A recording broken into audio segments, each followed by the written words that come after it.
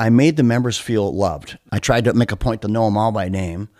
And within 4 years, I turned that club around. I turned that club around from losing 200,000 to making about 200,000. Welcome. Thank you for joining me. No, it's my pleasure. Yeah. So you have a beautiful home here. And how long have you lived here? Thank you for one. I've lived here 7 years, and no question, this is my little slice of heaven, Yeah. and I'm completely blessed to have it. And literally every day I thank my blessings for this and so many of the things that I have around me. Yeah. Yeah, it's such a beautiful, tranquil little spot out here.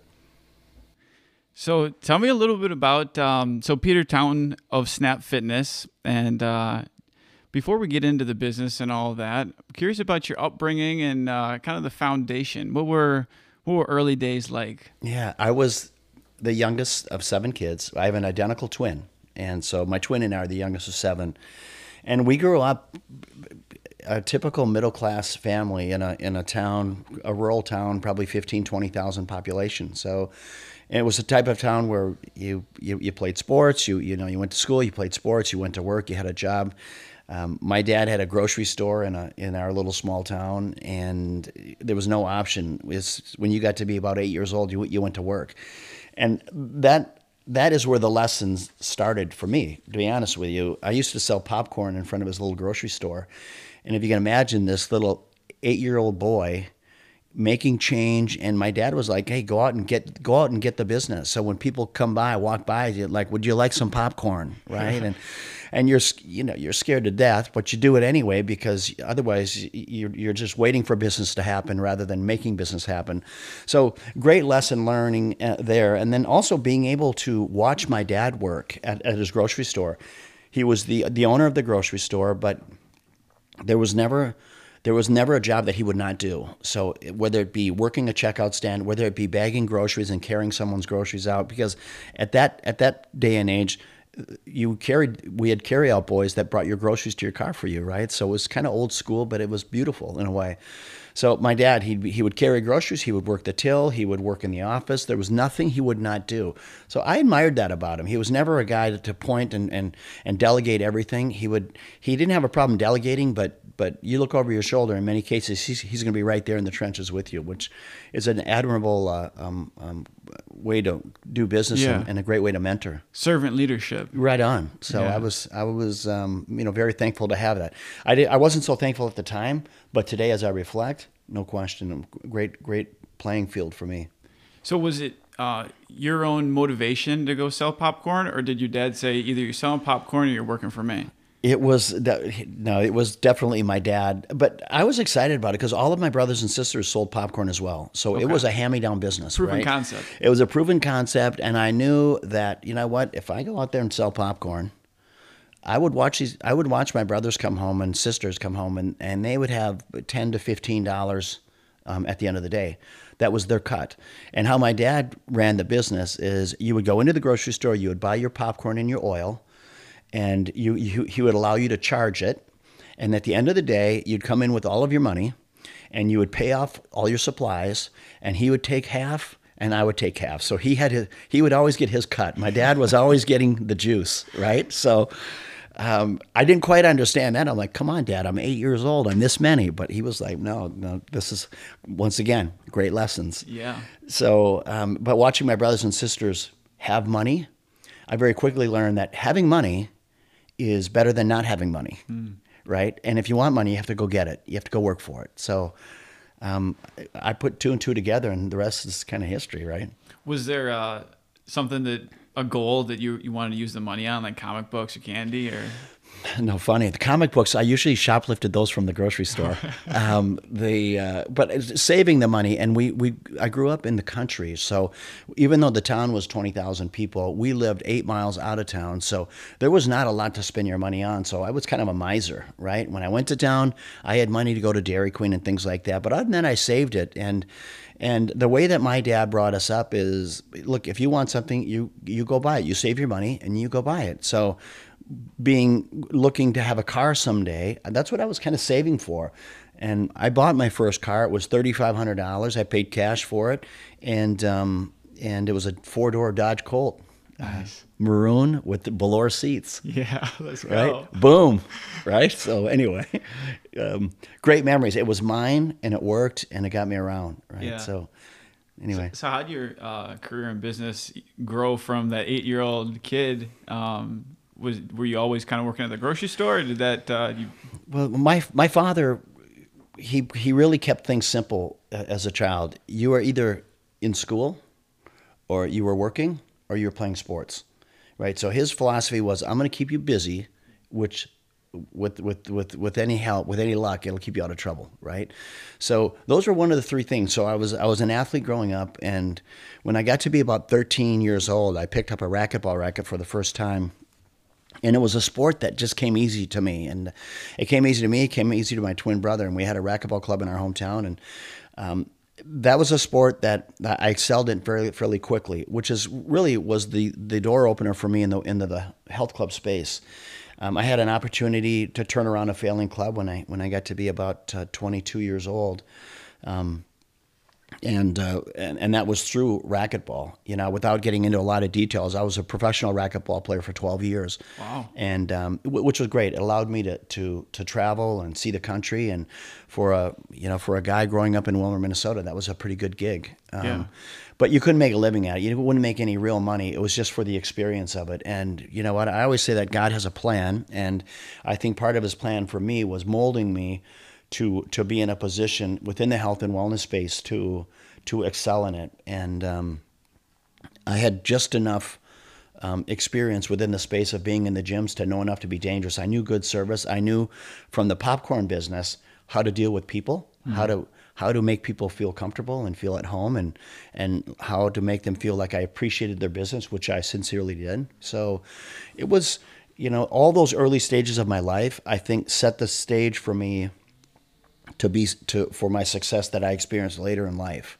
And as I sit back today at 57 and look back at all of that, I'm just so amazed by the plan that God laid out for me. Mm-hmm. Really am.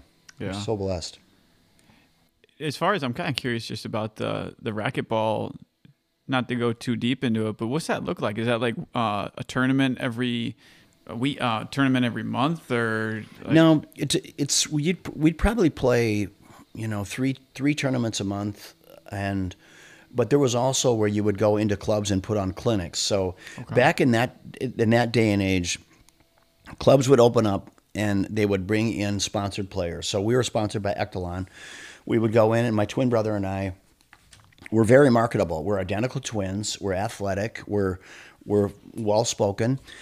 So putting us in to represent their brand was an easy fit. Mm-hmm. We would go in, we would play their best players.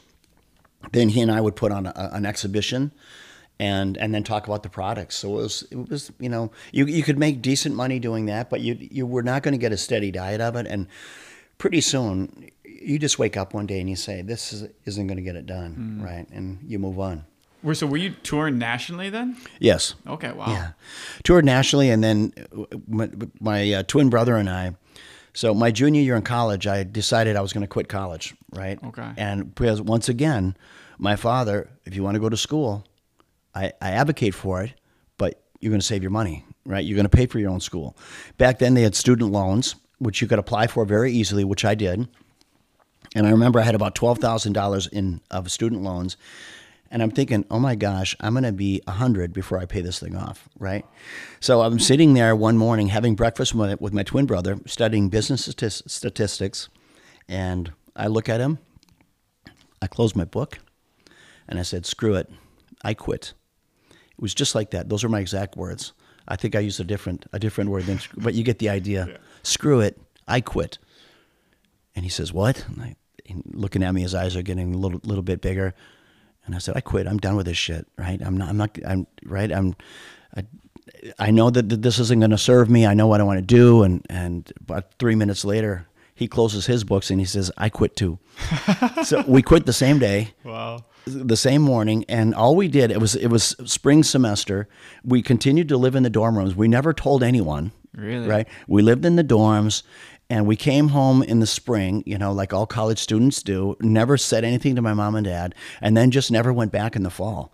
By the fall, I had moved down to Orlando, Florida, and was playing racquetball down there and hanging out and working, and just, figured I was going to try something different, get away, and open up my wings a little bit.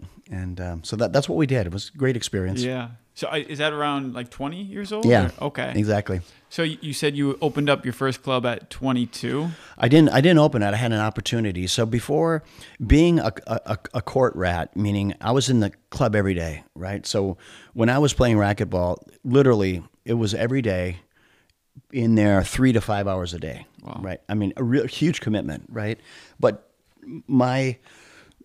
how I'm wired, I always felt that if I wasn't playing, if I wasn't working at my game, if I was not pumping iron, sprinting, and in the court doing that work, that somebody else was. And so I just felt like, look, if I'm going to play my game, and I was too proud to want to go into a court and get beat from one end to the other, which was one of my first experiences in playing in a national event. I played in the junior nationals. I got beat 21-2, 21-3 by a kid out of Detroit. I just got completely smoked, which is the best thing ever happened to me because I got to see racquetball from a different place. But anyway, I lost where I was going with it, but yeah. No. So yeah, you're playing racquetball. So talk about the opportunity that at 22 somebody says. What was the opportunity with the gym? Yeah, got it. So before I moved down to Florida, I talked to the owners. There was 5 owners. I remember having breakfast with them. I said, look, if you guys ever want to turn this club around, give me a call. Because at the time, I was literally going to go from that breakfast to hop in my car and go down to Orlando, right? Okay. And I told them, I got to see their manager come to work every day. He was a nice guy, but he would come to work, sit back, kick his feet up, read the sports pages. He wasn't involved in the community. He was not getting after it. Just not the type of owner they needed. They needed someone who was going to get out there and embrace the community and go chase the business down. Anyway, I said, if you guys ever want to turn it around, give me a call. Well, about a year and a half later, I get my phone rings and it's these guys and they say, Peter, tell you what, we'll come up here, run this club. We'll pay you $16,000 a year, 16, which is like poverty, right? We're going to pay you $16,000 a year, but if you can turn this club around, we'll give you an opportunity to buy us out with the profits that it generates. So that was my window. That was my opportunity. And at the time, the club was losing about $200,000 a year, meaning that the 5 owners every year they're reaching in their pocket, they're kicking in $40,000, right? It did not taste good. It did not feel good for them. They had had enough. So myself, getting back into that club, I very quickly learned just what it meant to not just run a business, but a failing business, and being innovative and creative, right? I remember saying, okay, what's my budget? Like, what do I have for advertising? Things like that. They're looking at me saying, advertising? We have no budget and we have no money, right? So that now you had to get creative. So I said, I'm going to start bartering, right? And I remember going like to carpet stores. I remember going to floor to ceiling store and saying, look, I don't have any money, but I have memberships and I'd like to trade you memberships for carpet. And I'll be damned if they didn't say, okay, right? So, and I would do a room at a time. My club was about 40,000 square feet. And I wanted to make sure that I was impactful. So I thought I was very smart on how I did it. I said, look, when you walk into the club, I'm going to make sure that the first impression you get is a great impression. And then as you get towards the back of the club, it's going to look older, right? But my members of the club completely started to rally around me, and pretty soon the community did as well, because I was trading carpet, I was trading electrical work, I was fixing plumbing, and adding plants, staying in there, painting on weekends. I mean, I was doing it all, right? And the most important component was I made the members feel loved. They knew that I appreciated their loyalty, their membership. I tried to make a point to know them all by name. And within 4 years, I turned that club around. I turned that club around from losing $200,000 to making about $200,000. So, I mean, you talk about a huge swing, right? And the rest is history from there. As soon as I got the loan paid down, I went back to the bank, got a loan, paid off all the partners, refinanced everything. And then I was off to the races. I was able to free up some cash flow, and I did that 7 times. As soon as I had the debt paid down, I'd expand the loan and go open another club. Now I had 2 clubs paying down 1 loan. I did that 7 times, right? And then eventually sold it. I did that for 20 years, and then sold them. Yeah. And how did you know how to do all this? Was it instinct? Was it from your experience of touring with the racquetball that you saw how good clubs ran, or did you have any mentors in your life that was helping guide you? You know what? The biggest mentor, who left the biggest impression for me, was definitely my father. Just because watching my dad every day go to work, I knew what a full day of work felt like, right? And I could see it. I did it myself, and I could see him doing it.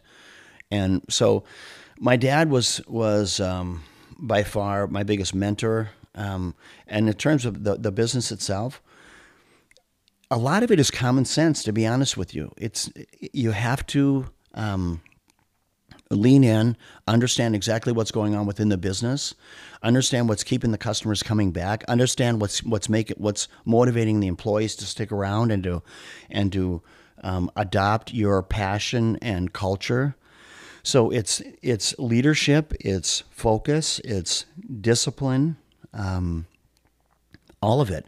And it's not to say that when you have those things that it's an automatic winner, but I can tell you without those things, you stand no chance of winning, right? One person can't do it. And it's even the company that I built today with Lift Brands. I've had the good fortune of standing on the shoulders of some really amazing people over the last 15 years that literally show up every day with passion and fire in their belly to go chase it with me. Yeah. And I love that about them. Yeah. Being around the right people really helps motivate you to keep going. And mentoring, you know what, as a CEO and a founder of a brand, mentoring is part of it. And I get so disappointed in some people that have successful businesses, but they're weak on the mentoring side. And you know that you can mentor. I mean, some of the people that work for me at Lift Brands, one of the guys came from a bakery. He was a baker. Oh. One guy came, I've had several people that were bartenders, right? These are not people that were focused in the wellness space, but we dummied it down so much and made it so bulletproof that we said, look, just stay in your lane and you've got this, right? And when people would make a mistake, which everyone does, you don't throttle them. You pull them aside and say, look, you know what? We're better than this. Here's how we're going to do it moving forward. And make sure they understand it. But you're almost playing more of a father figure and a friend to them, but saying, look, you know what? You've got this, right? Mm-hmm. I believe in you. You've got this. And that's why today, many of them still work at the company. Now, some of them have transitioned out since I left in January, but we had an amazing business with amazing people. Yeah. With your team from such an eclectic background, what was the common thread that you saw in those people? I think everyone, you know what, we were really a passionate bunch. So our product was very simple in nature. After I sold all my full service clubs, I did that for 20 years, full service with indoor pools and racquetball and aerobic classes and childcare, the whole gamut, right?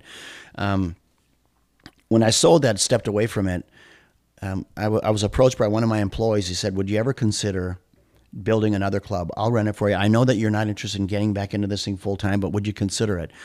And that was the catalyst behind me to putting some thought behind, what if I didn't put in the swimming pools? Because the clubs were 7+ figures to build, right? Mm. There were $1 million+ clubs.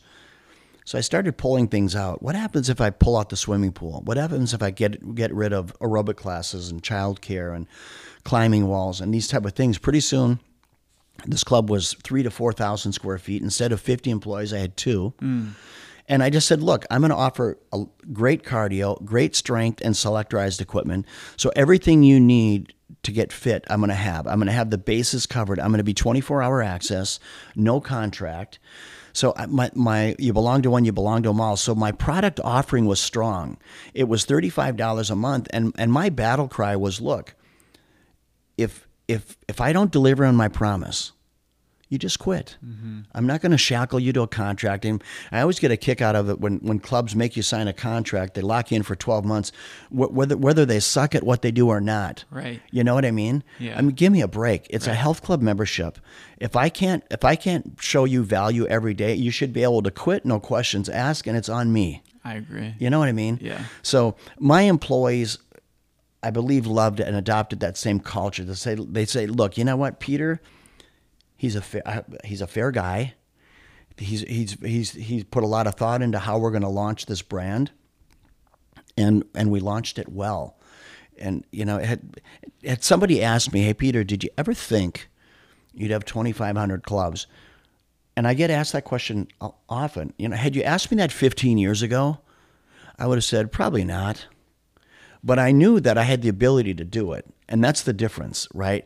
Now, here that I am, now standing here today that I've done that, number one, I give huge thanks to God for just putting me in the right place at the right time and having the right mentors in my life and just driving that business and the right people. My gosh, right? Because it was literally the perfect storm.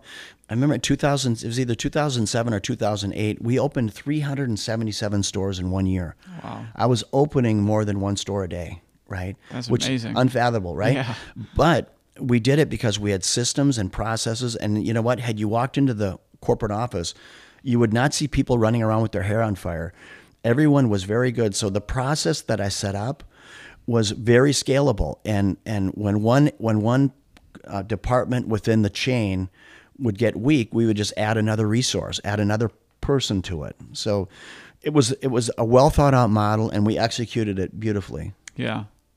I mean, you make it sound like it's easy and anybody could do it, but there had to have been some sort of hurdles or character building moments or just some things where you probably thought, I don't know what I'm doing. What would I get myself into? I would imagine. I don't know. Yeah, you know what? There's certainly character building moments, and that's the beauty. Character building moments rear their head in business, at home, in your relationships, right? So there were the biggest lesson that I learned probably in character building moments, putting yourself in compromising positions, which is getting into business or launching a new concept within your concept without enough capital, or underestimating the human resources that it's going to take to execute, right? Those, by having a lack of any of those things, adds to fear or stress, right? So are there character building moments? Absolutely. But if you learn by them, it's worth it, right? And if you learn by it and you're able to fight through it without being on the backs of your franchisees or your employees, those are great moments. And those, as I said before, those moments, they rear their head in life, in relationships, or at work. Yeah. Well, does a failure come to mind that you, like, I'm thinking a failure that you learned the most from, or something where... Yeah, well, you know what? It's two different businesses. Number one, the first investment I ever made with my life savings, it was a fellow racquetball player convinced me to give him $24,000, which literally was my life savings, right? And it was in a mutual fund that dealt in real estate. And long story short, he had my money for a couple of years, and I remember getting the call that, hey, you know what? We've lost all your money. They literally lost all but about $1,200. And it felt like somebody punched me in the stomach, right? I remember that moment, and I'm like, oh my gosh, everything I've worked for my whole life just went up in smoke. Wow. Okay? And I was probably, 25 years old, right? 24, 25. So it was character building moment. That was one, right? And I learned from that. And a lot of my investment style today, I think about that moment and the discipline that I have today. I reflect back on that and I hold true to it. The other would be like within Snap Fitness, when I was doing an IT projects as an example. Today, almost everything you do. I mean, health clubs today, it's beyond faster treadmills, heavier weights. It's so much more than that. It's about connecting with your member, and now you're connecting with members digitally. So, consequently or subsequently, most of your development is in IT. And IT is like the moving target, right? And I know enough to know what I don't know, so I hire people that are supposed to know. But still, you get scope creep on projects, and I'm not kidding you. IT to me, if you factor in, if you just say it's going to take twice as long and cost 2 to 3 times as much, you're probably going to be safe. Yeah. Do you know what I mean? For real. Yeah. And then all the road rash that comes with it, and you talk about stress, and that's the kind of stuff that drives me crazy, because the whole time you're talking to your members, telling them this new product launch is coming, it's going to do all these amazing things, and 8 months later you still haven't launched it, right? So it's beyond having egg on your face. It's like having a chicken on your head, right? You've got the whole thing. It's bad news. Yeah. So how do you assess? I think a natural lead would be like your decision-making process, or how you assess risk, or how do you make big decisions? Well, today when I'm making a big decision, back in the day when I started, all the big decisions were made by me. You try to collaborate, but I mean, keep in mind your collaboration of people was a very short bullpen. The bullpen was not very deep. Yeah. And at the time, keep in mind, I had 20 plus years of experience, so I would kind of use people as a sounding board just to confirm that what I'm thinking was right, that I hadn't lost my mind, right? But today, we have probably 6 to 8 people that are very smart in their own right, in their own lane, that specialize in certain areas within our company. So getting that group together, and bouncing ideas off, or if I'm questioning something, getting the feel from the group. At the end of the day, you still have to make the call, and you have to own the call. But I think more of a collaboration in today's day and age is probably going to serve you better than doing everything from the hip, right? So that's my management style today.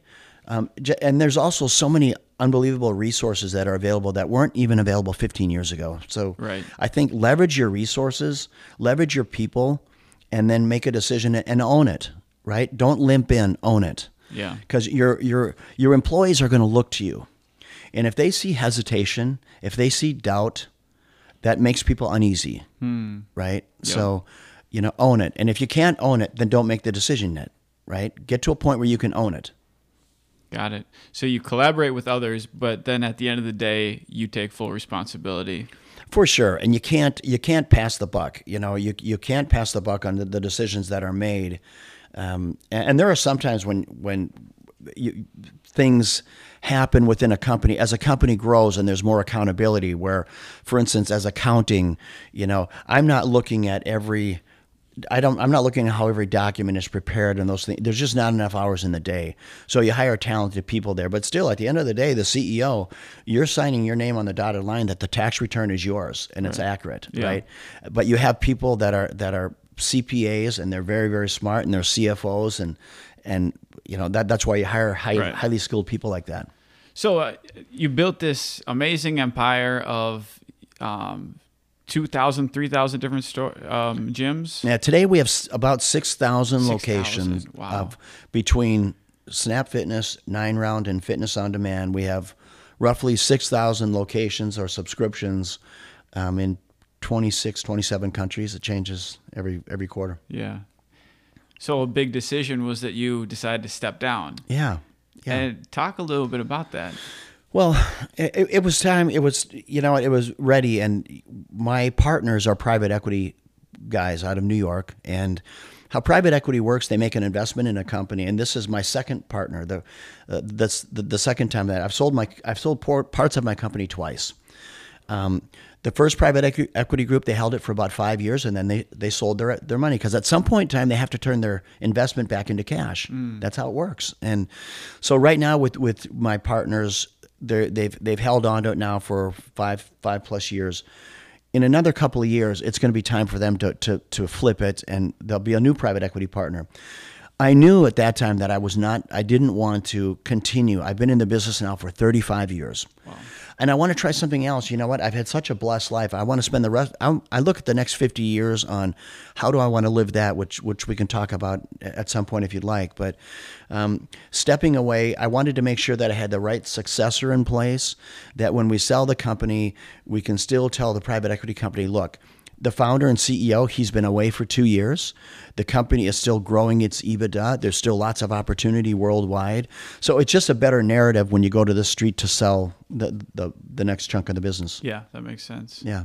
Well, yeah, let's touch on it. What do you what's the next mission, or what do you feel passionate about now? Yeah. Because you're a passionate guy. I am. I'm totally passionate, and I feel that it's time for me to just reconnect for 35 years. So what is the road rash of being a CEO? What is the road rash of being a founder and a serial entrepreneur, right? The road rash is you get so focused and so committed to what you're doing because failure, you almost become obsessed with it.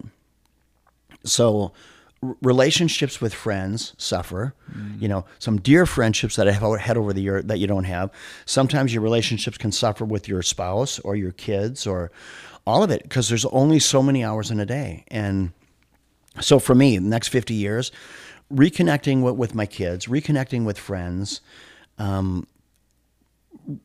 giving back. It's a big thought of mine today is how do I want to show up for the next 50 years? With all these blessings that I have, how am I going to give back and live a life with purpose and meaningful?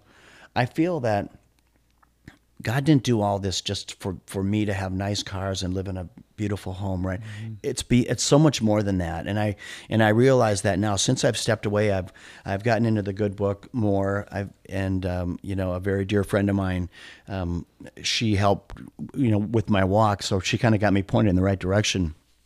So that I really appreciate, but I know that that there's something out there that I've got to do, and I don't know quite yet what it is, but I know it's going to be with purpose and giving back and changing lives in God's name. That's the plan anyway.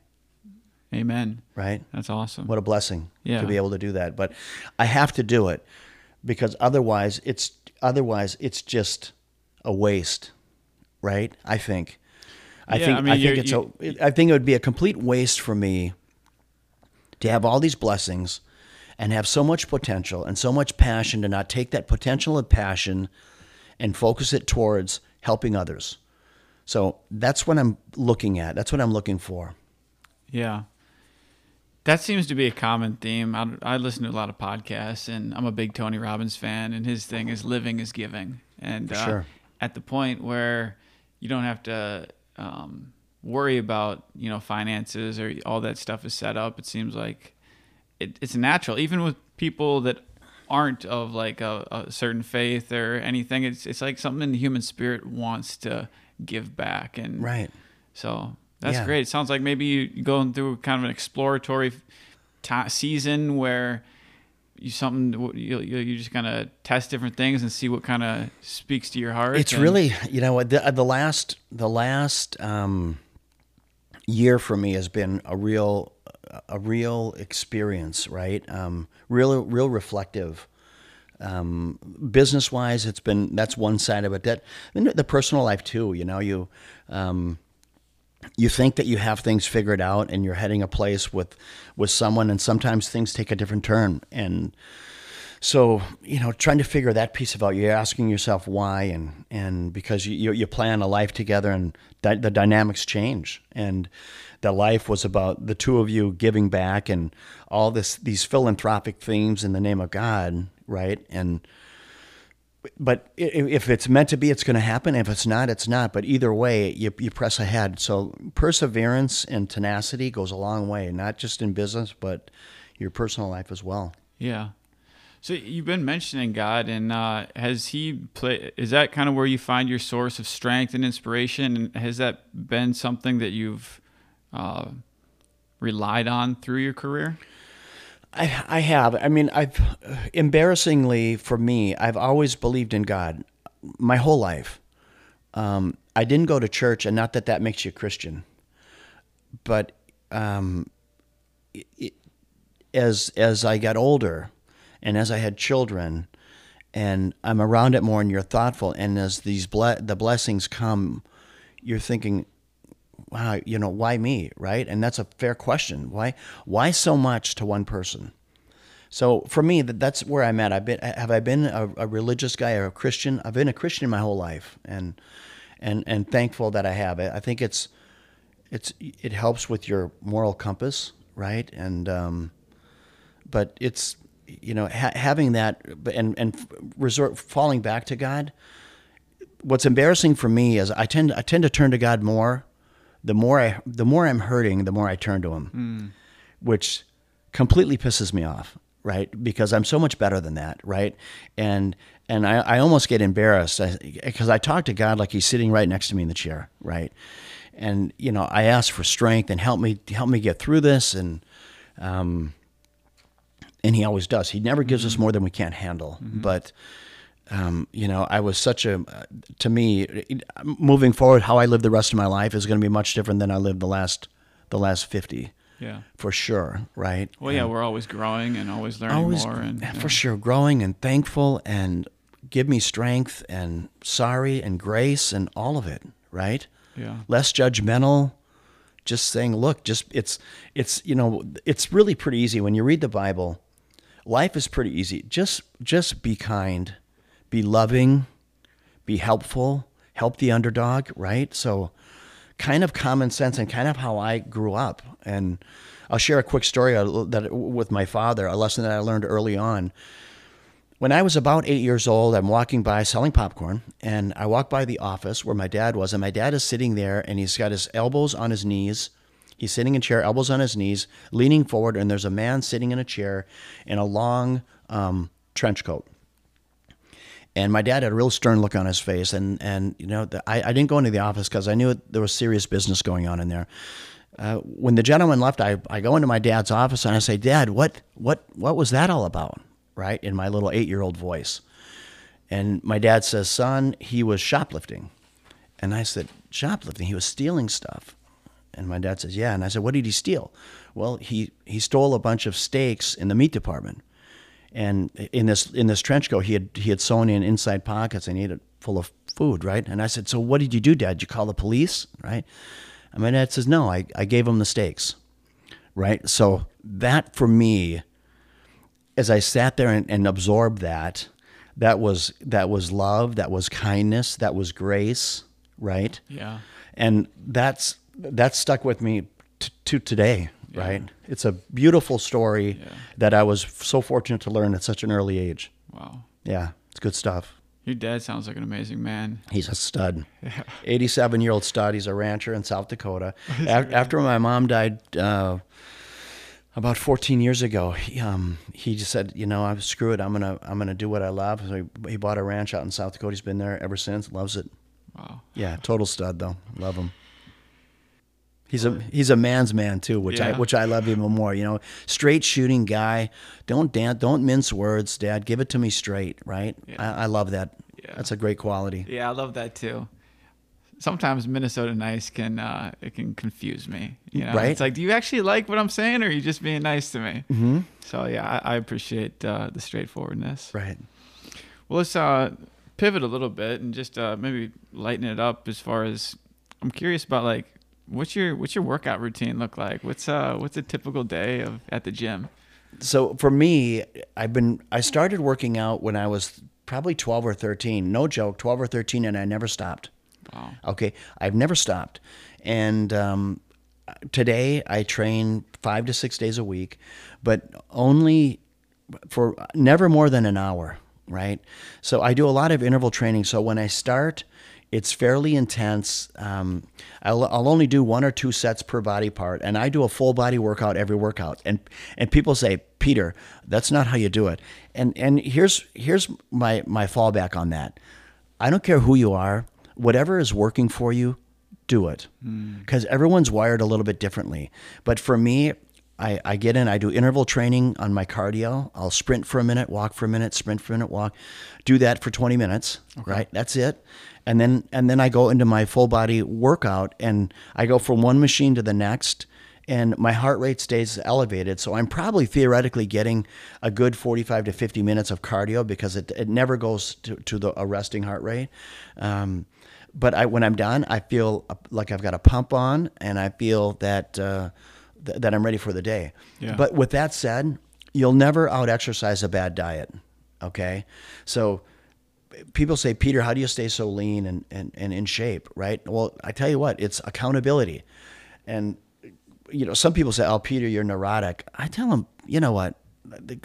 Don't confuse neurotic with just discipline, right? Discipline and accountability.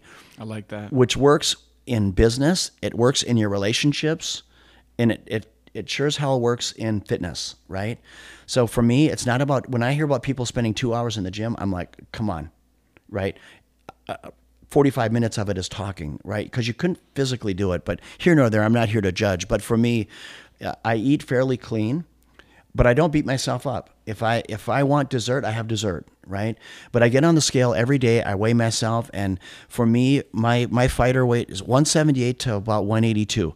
That's my range. And people say, "Wow, that's a narrow gap." It's really not, right? If you weigh yourself every day, and if I get to about 184, then I just dial it back a little bit. And if I get below 178, I turn it up a little bit. I start eating more because for my frame, I don't want to be less than 178. But it gives me great vascularity. I'm light on my feet, and literally today. So I'm 57, and I do pull-ups. I can do, like just the other day, I do anywhere from 16 to 18 pull-ups. Wow. Right. Yeah. So I'm as fast, as flexible, and as strong as I was when I was 30. But I'm consistent, right? And I don't allow myself to say, "Oh, you're 57."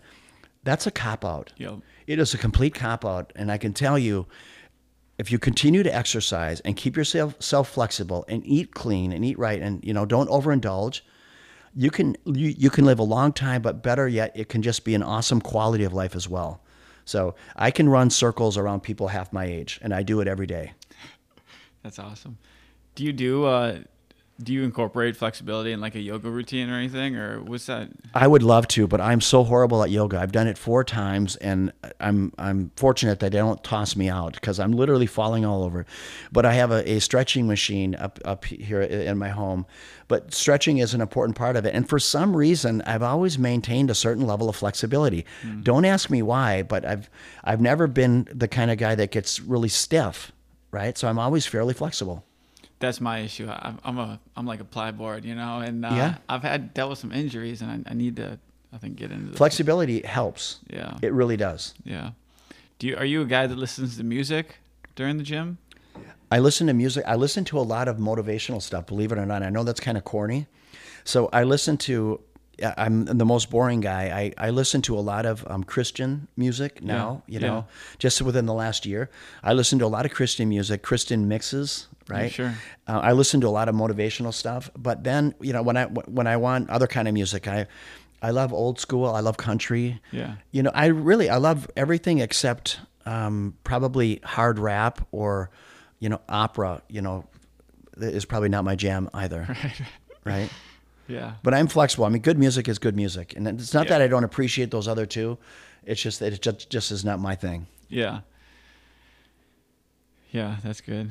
I listen to a lot of Christian music too when I work out. And actually, just, I don't know, funny little story. I mean, I used to really listen to like the hardcore gangster rap when I was lifting and pumping iron and stuff. And then I ran this marathon, and I'm like, you know what? I'm gonna, for my whole training period, I'm gonna run this out of love instead of run from a place of lightness rather than run from a place of darkness. I love it. So it was all Christian music, and Christian music, it gets a bad rap. I think there's some pretty good stuff out there. For sure.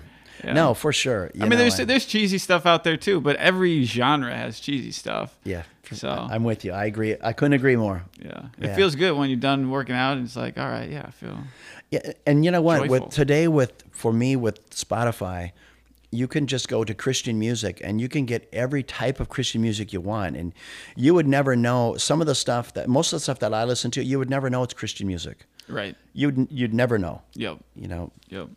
So what's the athletic accomplishment that you look back on in your life thus far that you feel the most proud about? I think it would be racquetball for sure. You know, at one time I took second in the nationals, which you know was a pretty big milestone for me, right? So my twin brother and I. Wow. Yeah, that was a big deal. You know, being ranked second in the country, pretty big deal. Kind of surreal. Were you and your twin brother kind of like Serena and Venus, where it was? We were, you know, and we're identical mirror twins, which is Wow. kind of crazy. It's a little twin trivia. I don't know if you ever saw this movie Slumdog Millionaire, but this is yeah. a Slumdog Millionaire question. Okay. So, mirror twins is the rarest form of twins there are. So my hair goes one way, his goes the other. One's right-handed, one's left-handed. So we're like mirror images of each other. Wow. Right, which is pretty cool. Yeah. Which works well in a racquetball court. One's right-handed, one's left-handed, right? So Yeah. you've got power from both sides of the court, and we were both really athletic, and so it was fun. You know, great time of our lives. We played so hard with so much passion and fire that you know, it was just what a beautiful experience. Yeah. Take this question either way. What in life these days brings you the most joy, or when do you find yourself the most inspired? Well, I can tell you what brings me the most joy is, and I struggled to find that, and that's in my stepping down as a CEO. I refuse to say retirement, by the way. We got to think of a new word, right? Transition. So as I'm transitioning, you do a lot of reflecting, and I know this, that giving back for me lights my heart up, right? So I intend to do more of that. So giving back is what I feel good about myself, and I feel good for when I see the smiles of the people that I'm having an effect on. So that's what that's what motivates me, inspires. But what's probably one of the most rewarding things that I've been blessed with is when you start a company and you start with a handful of employees, right? I mean, we're talking about grassroots company where literally it's yourself and you're answering the phone and you're doing the work. And, you know, as much as you'd like to disguise your voice so people think you have a receptionist, Peter, it's you. Yeah, it's you, Peter. So chill with the accent or whatever the hell it is you're trying to do. So, you know, but as you grow a company and it starts to take off, and you're saying, I've got lightning in a bottle here, so I am going to focus on it, which you do. And then as it grows and you're bringing people on, to me, when employees grow with you and you see them buy their first brand new car, right? And they're so proud, they're beaming from ear to ear. And if they could just scream, they would. They're so excited, right? Or when the couple, they get married, right? Which is a big step. And for men, a lot of them say, well, you know, I got to financially be ready. That's just a man flaw that we all have, right? And so putting a person in a place where they're comfortable, where they're saying, look, I'm going to get married, and then they start having children, right? How rewarding. You get to see that. They buy their first home. So you talk about a gift, right?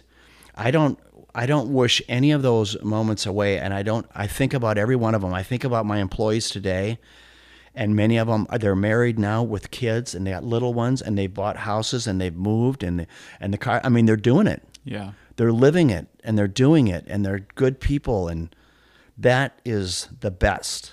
Yeah. The best, by far. Now, one or two more questions, and then wrap things up. But just a question juxtaposed to that I like asking. I find it interesting. No pressure. But what's the closest you've come to death? Closest I've come to death. I was riding my Harley Davidson. It was about 7 a.m. I was driving to the golf course. So I had golf shorts on. Okay. Golf shorts, golf shirt, no helmet, right? Fonzie never wore a helmet, right? So stupid. Anyway, a lady pulled out in front of me at an intersection, and I had to lay my bike down. So I laid my bike down, but I was surfing on it. If you can envision me standing on my Harley, and the thing is sliding across the asphalt. She pulled out in front. It all happened so fast. She pulled out in front of me, maybe what was probably 30 feet away. So there was no swerving. It's going down. So I laid the bike down. I'm surfing. The bike slides under the car. I fly over the trunk, and I end up by the driver's side front tire. Okay, and when I was sliding across the asphalt, all that was touching the asphalt was my elbow and one of my butt cheeks, right? And I was laying, and so when I came to a stop, I rolled onto my stomach, and I stood up, and I'm thinking, I'll be damned, I'm okay, right? Wow. I'm okay. And the lady never got out of her car. She rolls her window down. She says, "Oh my gosh, are you okay?" And I said, "I think I am," right? I was probably in a little bit of shock because I was. I mean, I just flew probably 15 feet in the air, slid across the asphalt, didn't hit my head. And I walked to the back of the car, and I pulled my Harley out from under the back of her car. And as soon as I got it free, she took off. She left, right? Wow. So, and I don't blame her. It's okay, right? I forgive her. But that was by far the closest walk of death. In fact, I pulled my bike off to the side. I had to walk about 100 yards to a Tom Thumb. I used their phone to call a flatbed to get my motorcycle. When I came back, the highway patrol was there, and people were walking the ditch. They were looking for me in the ditch, and I said, "Hey, I'm the guy that owned a motorcycle." The officer says, "You were on this motorcycle?" Because the thing was all jacked up. They had to literally come with a flatbed and put it on it.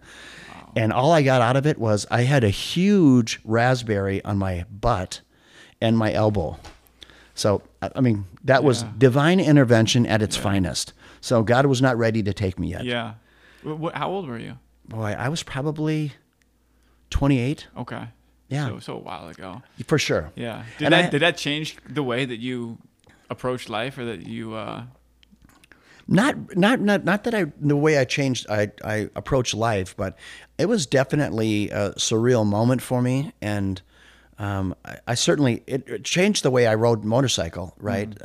I never riding. Yeah, I still ride, but I ride it much differently today, right? I'm much more chill, and even I was chill there. I mean, she just flat out didn't see me. It was an accident, and but you got to be careful on them, because let's face it, motorcycles are hard to see.